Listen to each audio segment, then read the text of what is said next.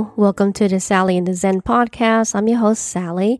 I'm a Zen Buddhist caregiver to my elderly folks, always in pursuits to find Zen moments in everyday living. If you're new to the podcast, welcome. If you're not new and you're returning, welcome back for another adventure. Hope everyone is staying safe and doing whatever they can to stay sane, especially going into the holidays. Time just flies after Halloween, and here we are in December. And before you know it, year 2021 will become a reality. Can't believe we're already talking about 2021. But you know what? 2020 will be in our rearview mirror, and hopefully 2021 will bring in better days, better change, just overall everything better for the world and for us. Here's to hoping. And by the way, a little trivia. So 2021 is going to be the year of the ox, which is supposed to be a lucky year. And all signs are pointing to it being a better year to 2020. But anyways, for today's episode, I thought I'll do it a little bit differently because it's December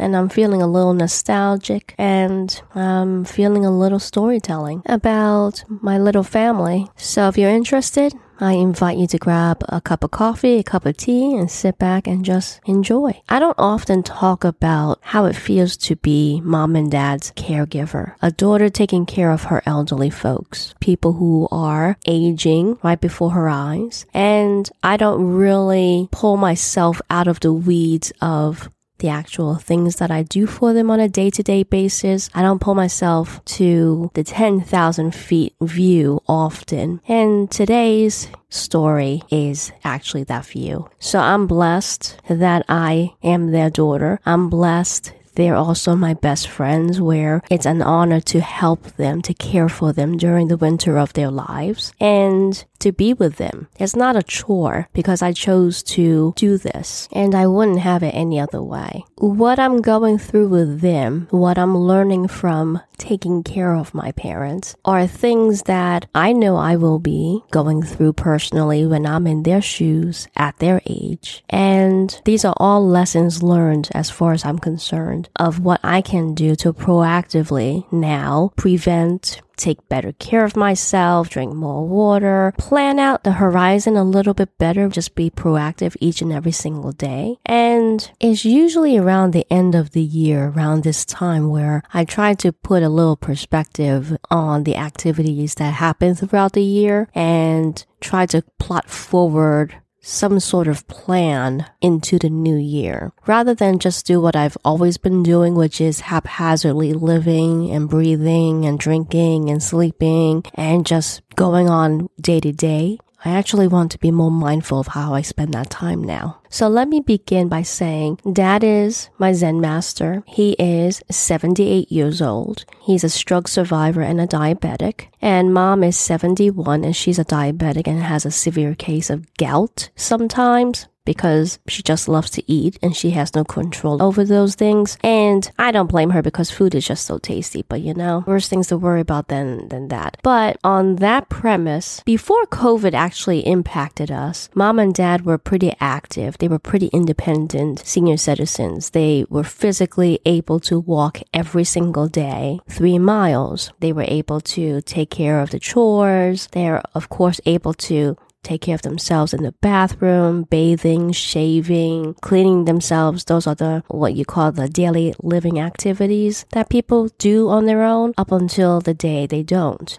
for one reason or another. Being their caregiver and seeing how healthy they've been all this time, I didn't once think about the day of when I would be faced with the frailty. I wasn't really prepared for that day, which actually came recently. Pre-COVID, like I just said, Mom and Dad were physically active and they could walk 3 miles a day. And that's what they did on good days, not rainy days or cold days, but on normal good days, they would be out and about. And because we've been homebound since March and we've gotten used to staying indoors all this time. So it wasn't until like August, maybe, I don't remember anymore, where I convinced them to start going back out there to get a breath of fresh air, to have the sun on their face, to build back up their physical fitness for all intents and purposes. And we've been doing that in baby steps. We've been walking for a while now, but it was just recently where one day Dad and I were walking and I noticed that his head was down. His eyes were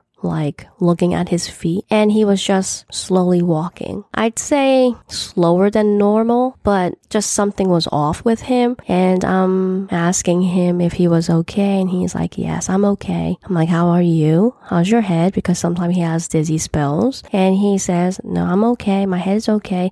It's just a little heavy. What do you mean by heavy? It's just a little heavy for me to hold up right now. And I'm like, are you dizzy? And he's like, no, but my feet is light.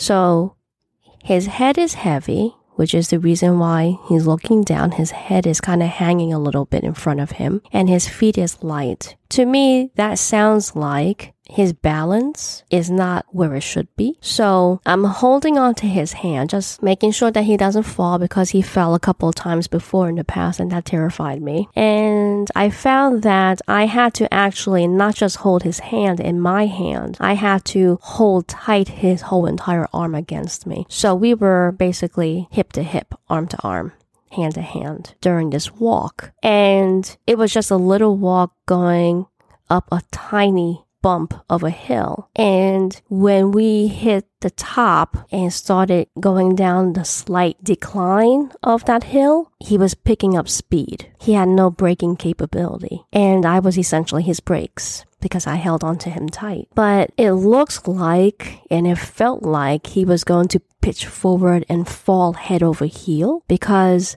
the weight of his head, I could actually feel it. Since I'm leaning against him, I could feel where his body weight was, and for whatever reason, it was topside. So I suggested that we turn back, and he was fine. I ended up half carrying him home because he couldn't walk with balance. So he was shuffling slowly with me, but I'm holding onto his hand, holding onto his arm, and I had to shift so that I threw my other arm around his shoulders and just half carried him as he leaned against me home. And we got home safe. We got home sound. I put him in the living room, gave him water, covered his legs with blanket, stuck him in front of the TV, and stuck the remote in his hand, and he was happy as a clam. Everything was good. He didn't have a fever. He didn't have a dizzy spell. He was just tired, and after a few minutes, he went to take a cat nap. But he was fine. Because he was fine, I waited until his next doctor's checkup to ask the doctor about that. And when she did a physical on him, he was fine. As for me, I was devastated because I guess the fear of the day where things continue to change with him, like the first one was the stroke. Now this is the second where his physicality is actually declined. Nowadays, I'm physically helping him walk. His hand is always in mine, and he's leaning against me sometimes, but for more times than not, he's able to walk with his own steam, but his hand is always in mine because I don't want a repeat of what happened. And he's gotten used to my holding his hand, and likewise, I like his hand in mine too, especially when we're walking outside. And the funny side effect of holding his hand outside when we go walking and then shopping and wherever is that people assume that he's my husband. Now that's a brain teaser that I don't want to brain tease about. So there you go. Now, I have read somewhere that a person's frailty, a picture of a person's frailty, what would that look like? How would that sound? What would that feel like? And I learned firsthand what that was with my own father. And it made me appreciate what I have, that he's still here, he's still relatively healthy, that I'm able to help him, get comfortable, keep him warm, and just make him happy. Try to make him happy at least. Now, I talk a lot about my father, my Zen master, and I very rarely talk about Zen mom. Zen mom is opposite of Zen master. She's really quite independent, healthy as a horse, but if she didn't have to go out walking, and if she was able to sit on the couch literally all day and watch Netflix, that's her ideal day. But I'm the one that pester her to get on the treadmill for at least 15 minutes because she's 190 pounds and she's only 4'11" in height. So you could visually see that she's a little bit obese, right? And here's a little TMI because we're keeping it real and we're all family here. And this is a reality of caregivers. The only thing I have to worry about with Zen mom is every time we go for a walk, I need to make sure that she does a number 2 before we even walk out the door. And if you don't know what a number 2 is,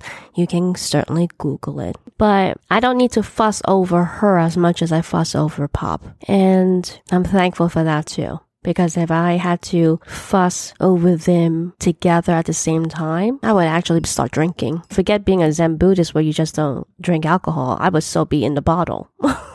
But like I said earlier, I wouldn't change a thing because it's gotten us closer. I'm so appreciative of what I have. I'm blessed, truly blessed. And I'm truly blessed to be a caregiver. So to all of the caregivers out there, whether you do this formally, informally, for a family member or for someone because it's your occupation, my hat's off to you all. My hat's off to the courage that you show, the endurance that you have, and the care that you give to people. My hat's off to you. Well, that takes us to the end of today's storytelling episode. I hope you enjoyed it. We've got one more episode before the end of the year.